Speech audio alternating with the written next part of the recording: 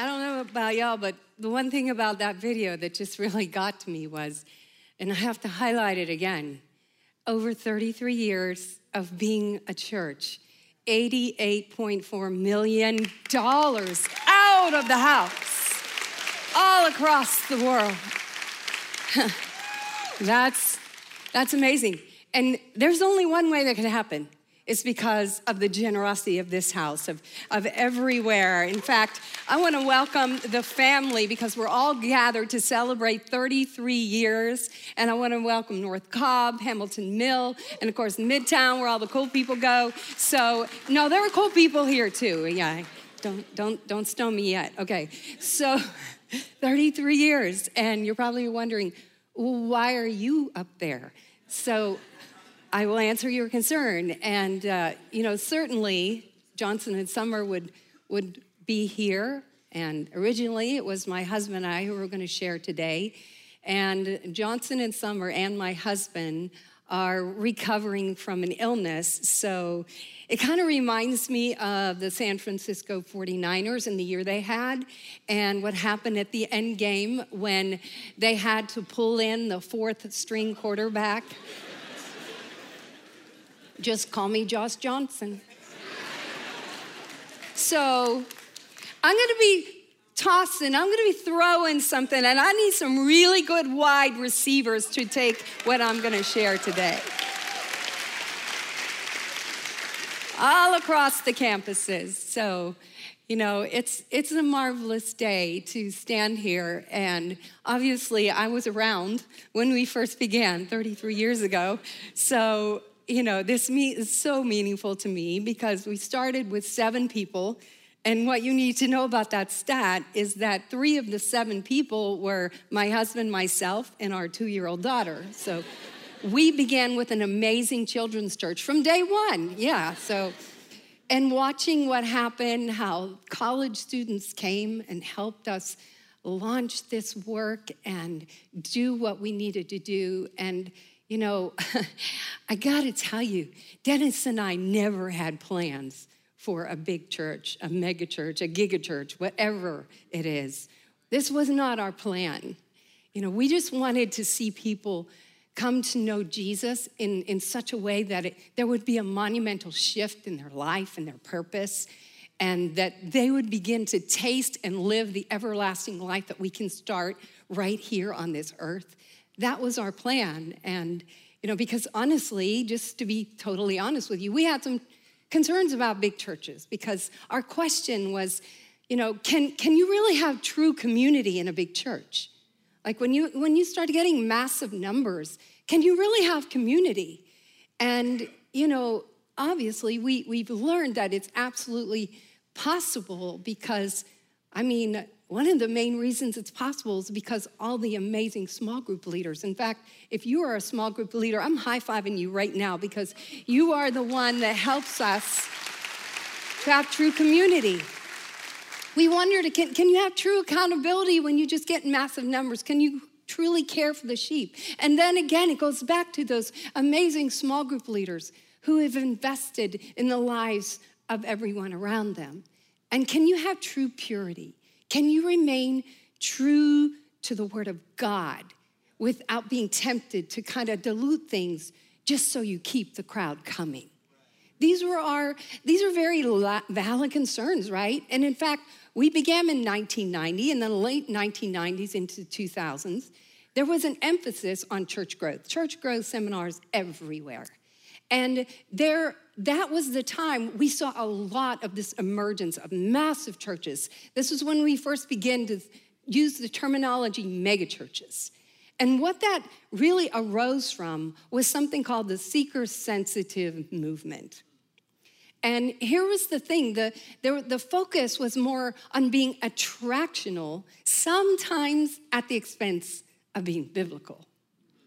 And the big idea was that what they told us when we would go to seminars, they would tell us pastors, look, if you don't shift your services to more of a felt need expression of Jesus, then you could risk losing an entire generation and you will become irrelevant. Now, that's something to consider, right? But it didn't set with us. It seemed a little off. And so in year 5, the Lord began to talk to us about this. In fact, he said these words to my husband, and he was praying. He said, you're going to have 2 choices on how to build this church.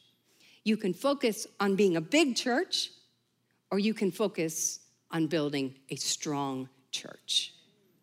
And can I tell you, that same principle will apply to your businesses. All you entrepreneurs out there, I know we have a lot of entrepreneurs in this church, and I'm so thankful for it because God has anointed you. But pay attention, because this principle applies to you. Are you going to build a big business, or are you going to build a strong business? Because the path you take and the strategy that you involve yourself in is going to be completely different depending on which one you choose. So obviously, we chose to build a strong church, which means the emphasis is going to be different. And little did we know that how much that emphasis would help us to continue to grow and continue to be thriving during the recession, during all of the things that happened, the calamities in our nation, the things that have shaken our nation. And our church has continued to grow, not just in strength, but in numbers and in campuses. And we've been able to duplicate and replicate what God is doing here in other areas. And we're so thankful for all the other campuses that are joining us, because you are so essential. It's not just this campus. This isn't the main campus. This is one campus. We all are the main campus, by the way.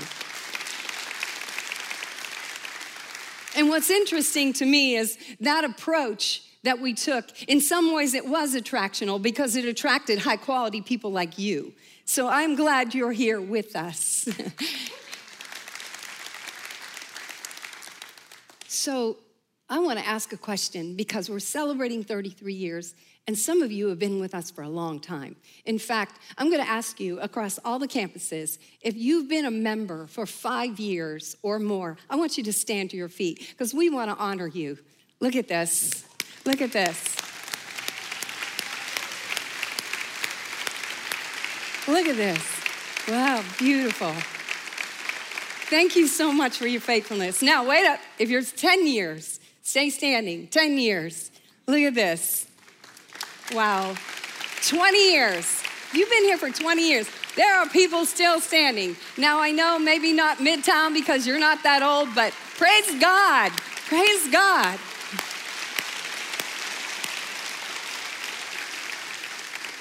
Thank you so much for your faithfulness. And we've been able to do what we've been able to do because of your faithfulness. And so I'm so thankful for that. And the thing the Lord said to us also was, you can build a church filled with people who are believers in Jesus, or people who are disciples of Jesus. Now, there's quite a distinction. In fact, I want you to take a look at this, because it's important that we understand the difference, okay? A believer believes in Jesus as Savior, but lives to still please themselves. After all, I got my life. A disciple believes in Jesus as Lord and lives to please God. So you live much more intentionally as a disciple.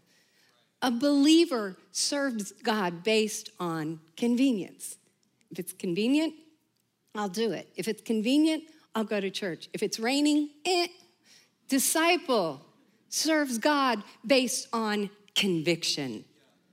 Convenience or conviction? Now, here's the thing that I've learned as a leader. When you're trying to get people motivated to do something, you can light a fire under them, and that's very short term. You'll get some action out of them, and they'll do something. But when you are able to light a fire within, then it's something completely different. The level of buy-in, the level of action is completely different when you act out of conviction. And we need a little more conviction on this earth, don't you think? A believer goes to church to hear what God's word says. But a disciple goes to church to do what God's word says. So, every single one of you are in danger right now. Everyone that's listening to this and watching this and participating with this. Because God is going to expect you to do something about what you hear. So don't leave now, because it's still there, okay? A believer is accountable only to themselves. After all, I like my independence. I don't want nobody up in my business. A disciple is accountable to everyone. A believer seeks the benefits of God. A disciple seeks the will of God. Much greater level of submission, right? Much greater level of submission. Like we got to deal with stuff that's holding us back. A believer sits in church. A disciple serves in church. They see the value of their participation. They've taken ownership of it. A believer thinks that money and possessions are theirs to control. A disciple thinks that money and possessions are God's to control. After all, that's absolutely the truth, whether we choose to live by that or not. A believer lives a life of compromise with sin. Because when you're a believer, you can see, you love Jesus, but you don't have any fear in you. So you kind of just do what you do. And you don't look a whole lot different from before you confess Jesus as your Lord and Savior. We should look a lot different because a disciple lives a life that pursues freedom. I am not going to be the same way. I'm not going to be the same person. I'm going to be free from all of those weights and running my race in such a way as to win the prize, right? A believer thinks church is a place they go to. A disciple thinks church is a place they go to every day. They think that church is who they are.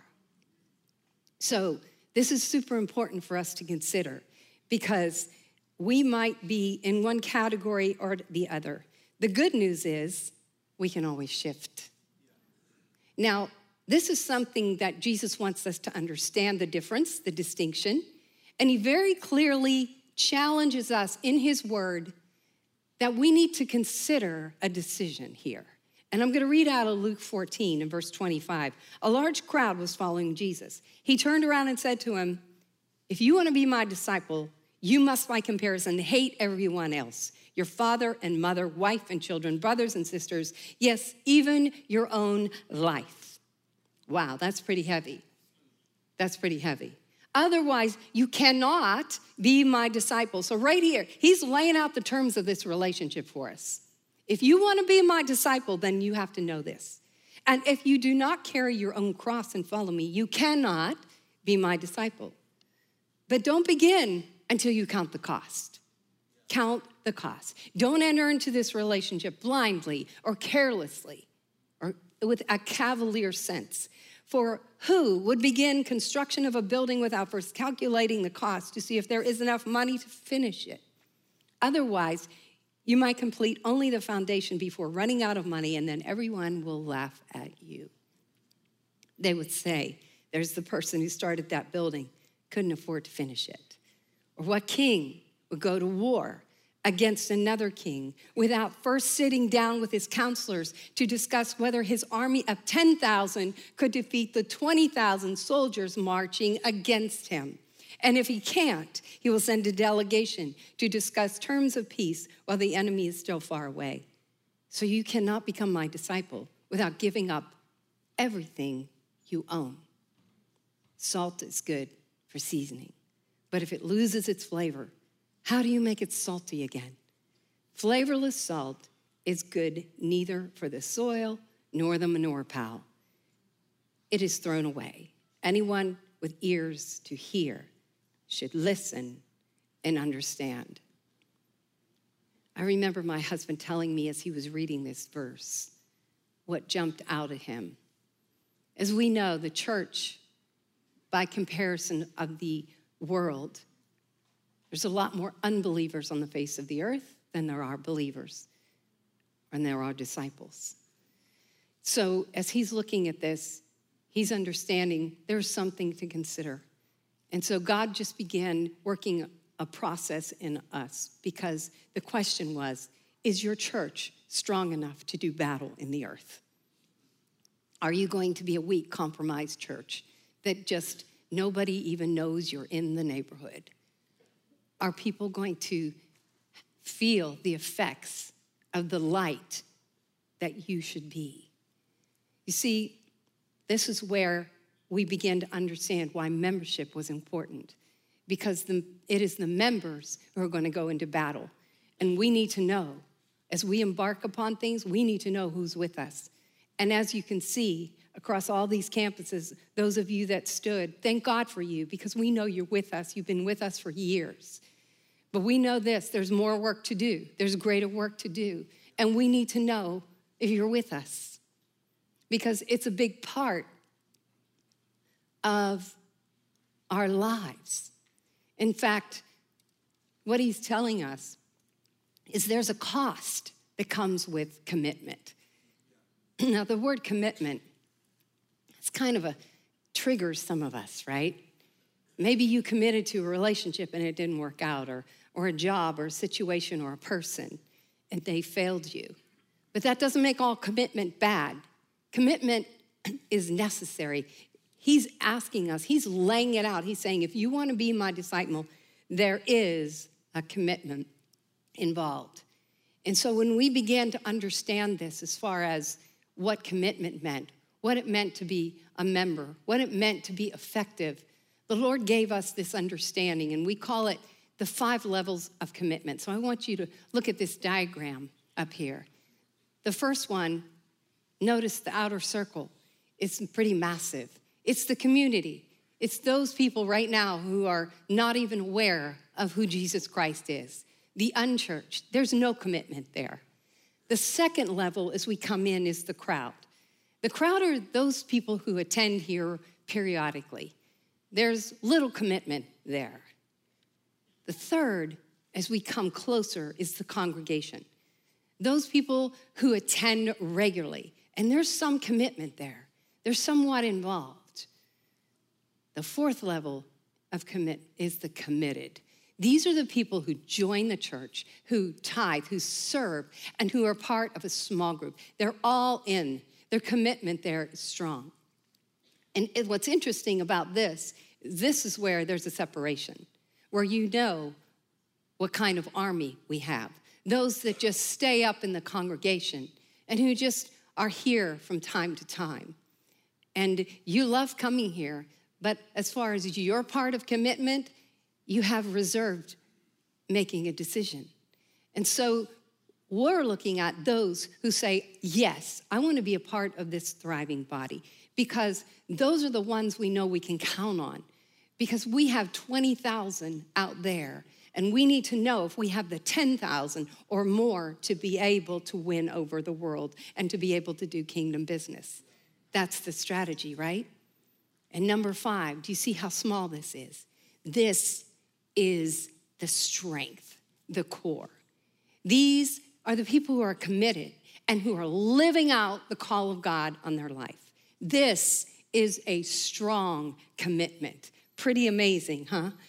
Now, when you take a look at this, you know when you're in the mall or you're in the airport and you're trying to figure out where you are, you go up to the marquee, you go up to it and you look at it and it says, you are here.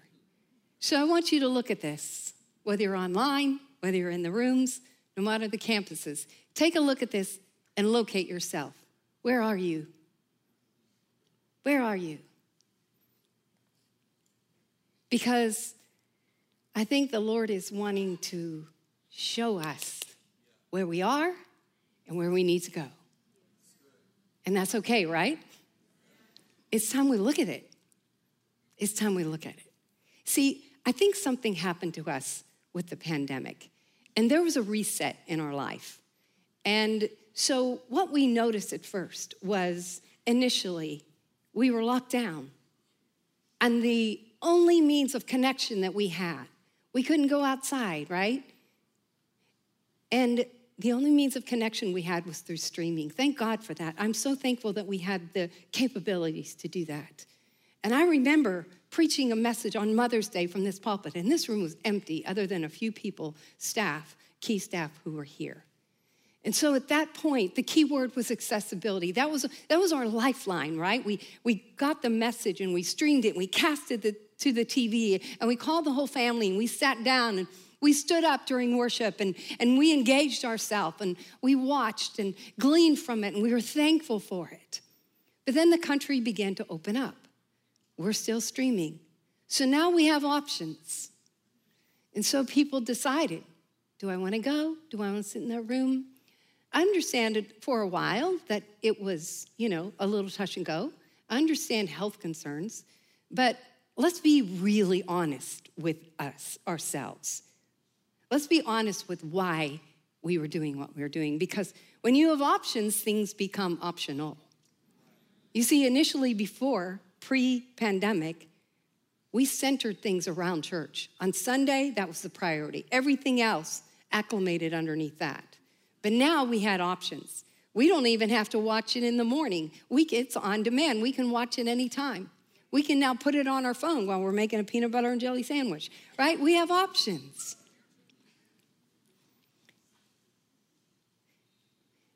The next word is convenience. And because we had the options, we began to change and reprioritize why we were making our decisions. And if it was convenient to go to church, maybe we would go. But we always had backup plans. I don't know about you, but here's what I've learned about myself. A lot of what I get out of the Word of God, of worship, has everything to do with my engagement with it. And it becomes a lot easier to engage when you're on campus, when you're in the room. It's a completely different worship experience. Everything else is completely different.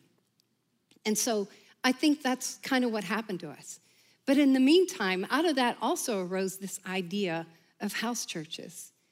And people who decided, well, if I'm going to stream Victory, because I know many of you are across the nation and across the world who stream with us, and you would say, Victory is my home church.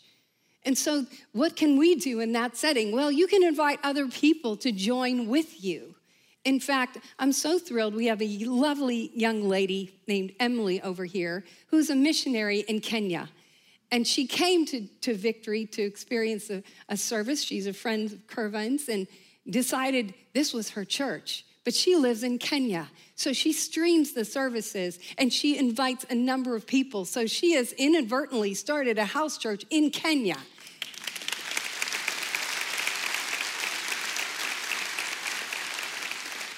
Let me tell you something. In those circles, if you're out on the perimeter, there is a way for you to get to the center. And she found a way to do it. It just reveals something about our hearts. It reveals something about our priorities. So we call those circles, let's throw them up there again, the life development process. And the goal was to take people as far to the center as they want to go with God. Because after all, the only thing worth pursuing in this life is knowing God and having Him know us, right? So this is essential for us, and we have used this as our guide and to understand the importance of us coming together around His truth. In fact, look at Hebrews chapter 10, verse 24. Let us think of ways to motivate one another to acts of love and good works. And let us not neglect our meeting together as some people do, but encourage one another, especially now that the day of His return is drawing near. So again, you see, the big idea with all of this, with this plan, with this strategy, is you don't make a difference by getting bigger. You make a difference by getting stronger. And Johnson has laid out the vision, 1 million souls. We've got to be strong. We need to know who's with us if we are going to accomplish that assignment, if we are really going to do that. Because it can be done if all of us take our place in the body. It absolutely can be done. But here's what we decided and we understood in this whole process of going to the core. And that was that the catalyst starts, it's the process of moving from a believer to a disciple, has everything to do with commitment to membership. It really does. This is where we have seen people move from just attending church to actually being the church. where they began to find their place and their value in the body of Christ. I mean, this is reflected in Ephesians 4. It says, for his body has been formed in his image and is closely joined together and constantly connected as one. When you become a member, you become a part of the body. He's using this analogy because he wants us to understand the need for this kind of commitment to one another. When people move from, this is where people move from knowing the vision to owning the vision. You see, this is why it's important to become a member of a church. Now, let me just say this, because this is not a sales pitch to be a member of Victory. This is a time for us to consider, what are we doing in our lives that is a part of the body of Christ? Because maybe this isn't your church to be a member of, but go find somewhere to be a member, to plug in and be a part of. That's what I want for your life. That's what we all want for your life. Now, here's what happens when you become a member, when you become a part of the body. It's amazing how it benefits your life. But let me say something here, because when we talk about membership, I know it draws certain things to mind, and a lot of times we process based on our everyday experience. So let's talk about gym membership. How many of you have a membership to the gym? How many of you actually go? No. I know they all go at Midtown because Pastor Mo and his Leader Fit, they measure your biceps before you walk in the door. No, they don't. So think about this. It was the beginning of the year. You saw all these commercials, all these specials, sale prices to join, to become a member, and you're like, I need to take care of my temple. I'm gonna do this. So you signed up, you paid on the dotted line, right? And every month, whether you show up or not, your money shows up, right? Because you know that when you walk up to a gym and you walk through those doors, you can't say, hey, and just walk past the receptionist and go work out on any piece of equipment. Or have a personal trainer. They're not just doing it for free. You gotta pay, right?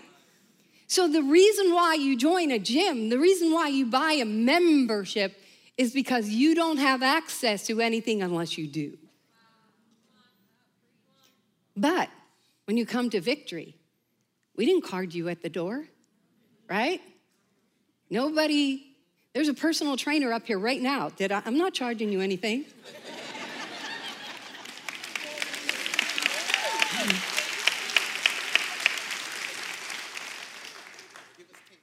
Are you paying a babysitter to watch your kids? No, they're being ministered to for free.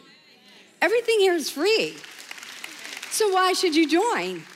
Obviously, we need to think a little different about the criteria here.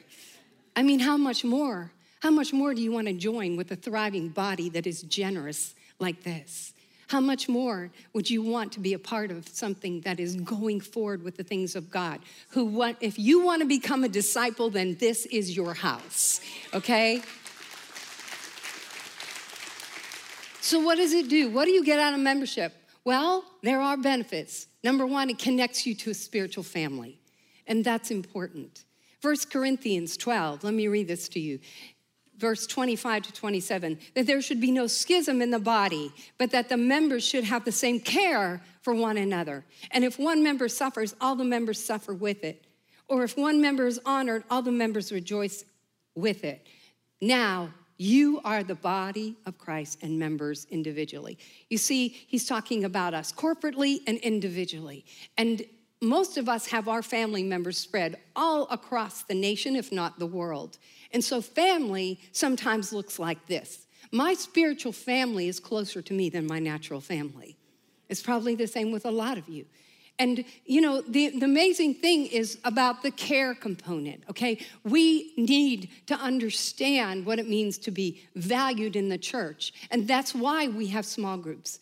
In fact, I can recall an incident a few years ago where a young boy was hit by a car and he was immediately sent to the ER.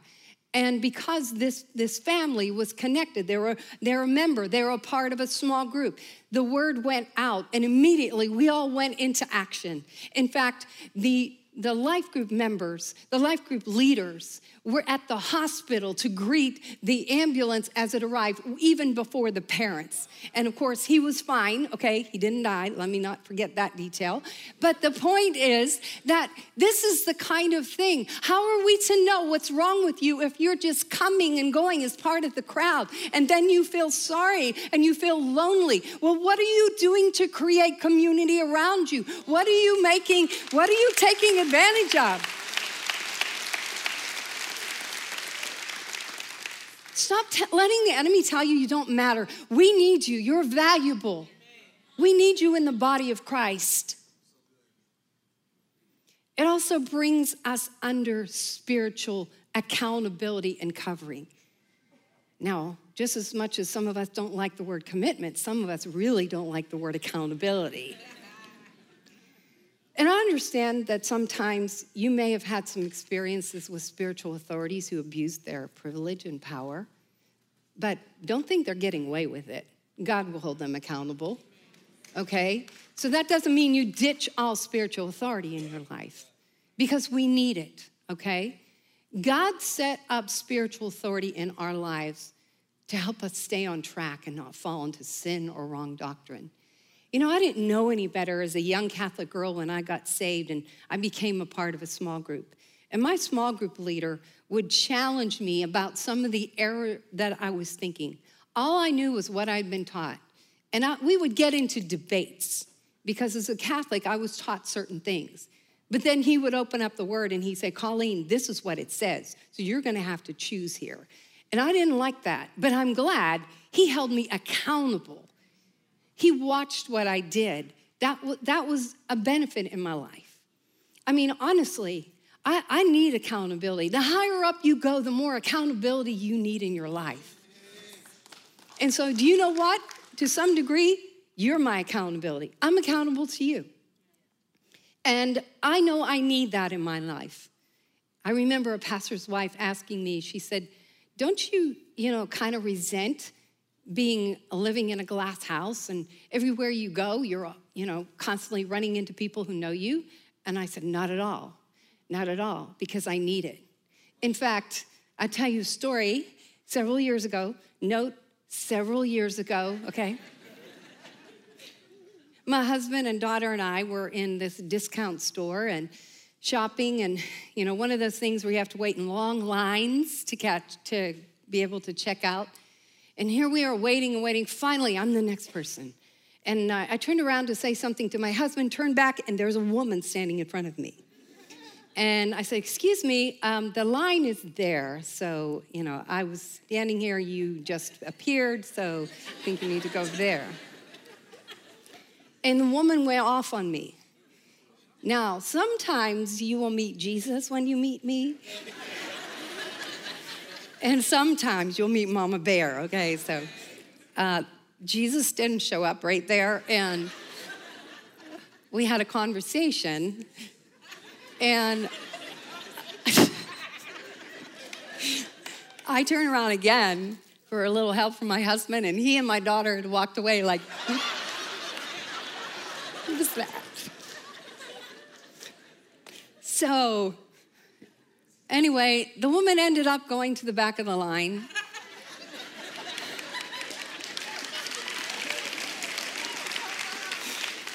As I walked up to the cashier, she looks up at me and says, Pastor Colleen.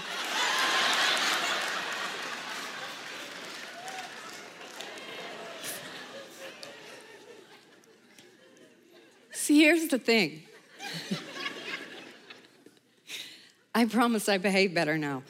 The thing is this, if really at my core as a disciple, if what I really want to be is a reflection of Jesus, if I really want to look like him, then I don't mind other people peering into my life. I don't resent that. And you have to understand that that's the place of spiritual authority in our life, to help us, to hold us accountable. Because after all, you're not just living on this earth. This is a blip. We're concerned about your eternity, okay? That's it. So Hebrews 13:17 talks about this. Obey your spiritual leaders and submit to them, continually recognizing their authority over you, for they are constantly keeping watch over your souls and guarding your spiritual warfare as men who will have to render an account of their trust.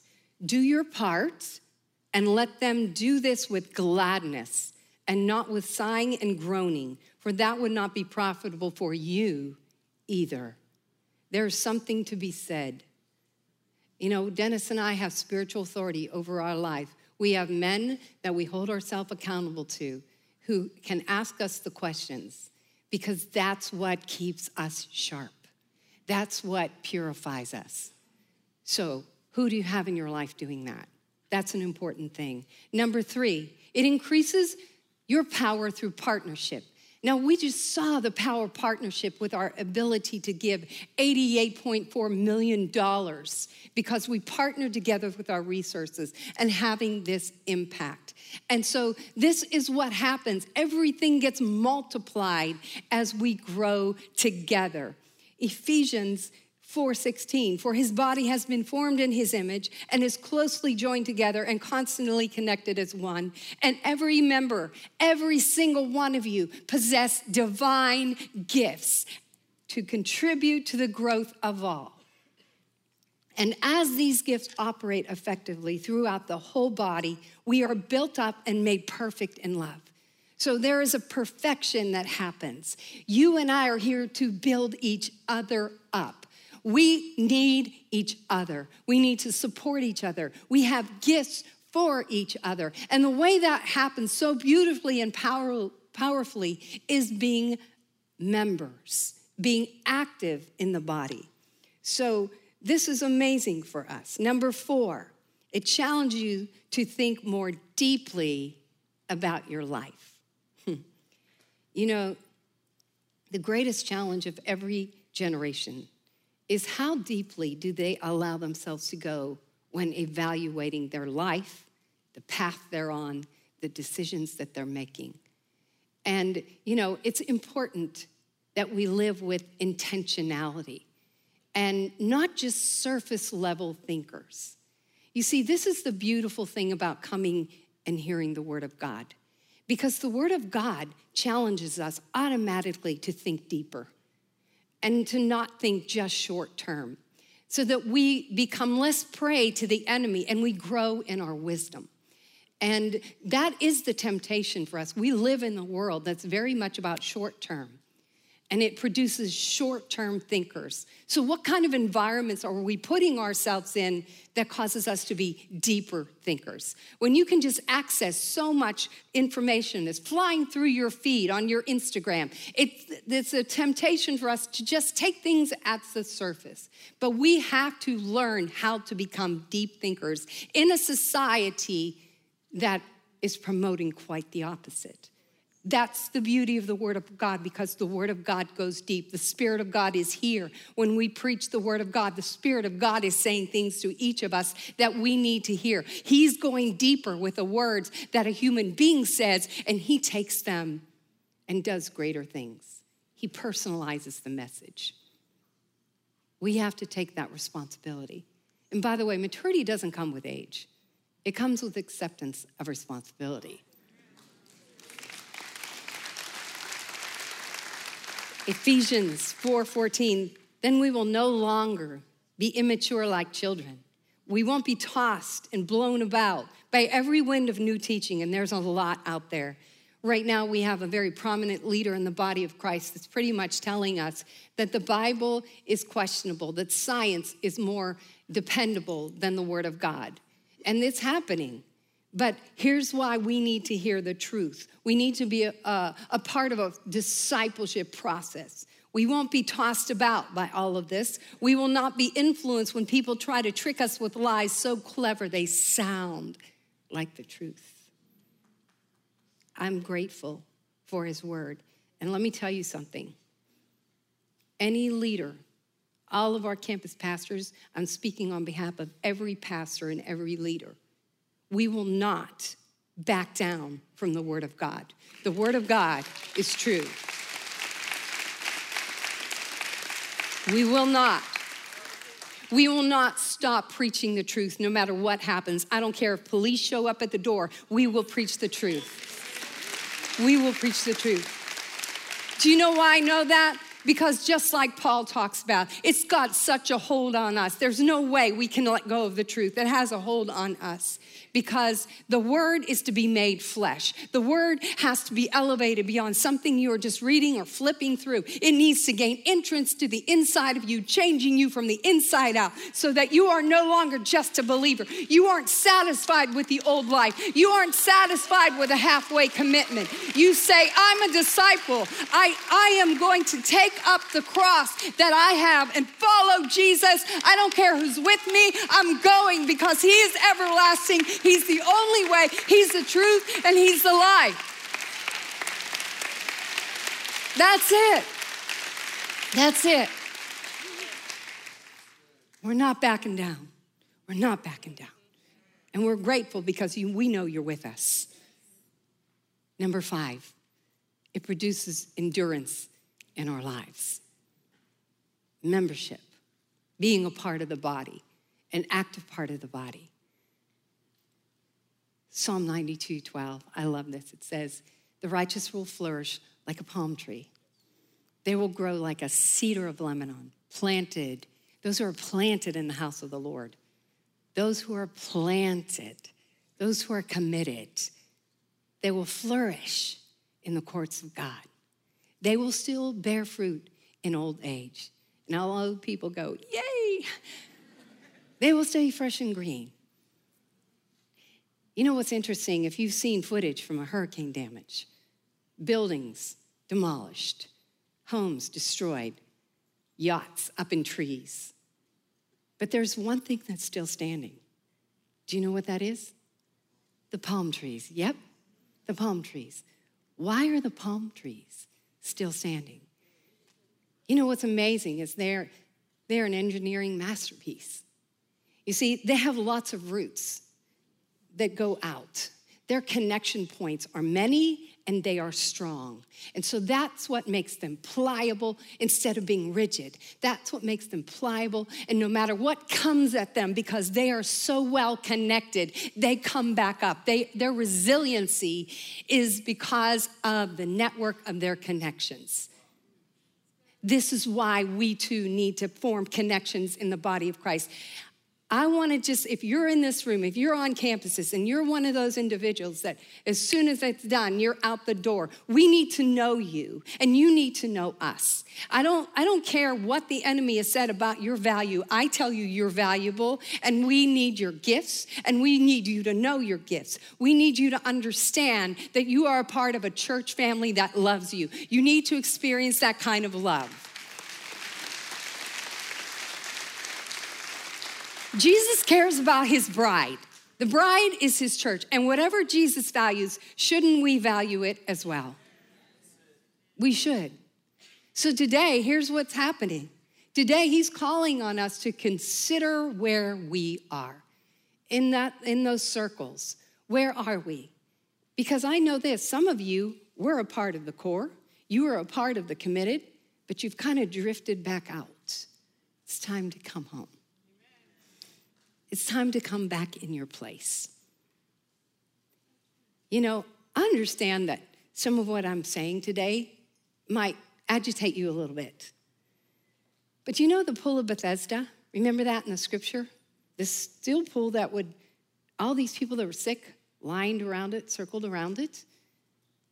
And at one point, an angel would come down, and the Bible says it disturbed the water. It began to stir the water. And that was for the sake of drawing attention to the fact that healing is here and everyone that needed it would go in. You know, sometimes this is what the Lord does with us. Sometimes he stirs and agitates the waters of our soul because he wants to get our attention. And it's the way he loves us. He loves us enough to challenge us not to be complacent anymore. He loves us enough to encourage us to correct our ways. That's the way he loves us. And with that kind of love, we can grow a lot. We can go far. That's the kind of love we need in our life. We don't just need people patting us on the back saying, I'm okay, you're okay. Because we need to be more than okay. We need to be overcomers in this lifetime, right? So he's giving us cause for consideration. Because like I said, I just want you to be a part of the body of Christ, a thriving body. And if it's not here, then find your place, because you're missing in action right now. And we want you to be a part of the family, to be a part of the army, to be a part of the team. Because after all, when we are knit together, we're a mighty force. Amen? God bless you.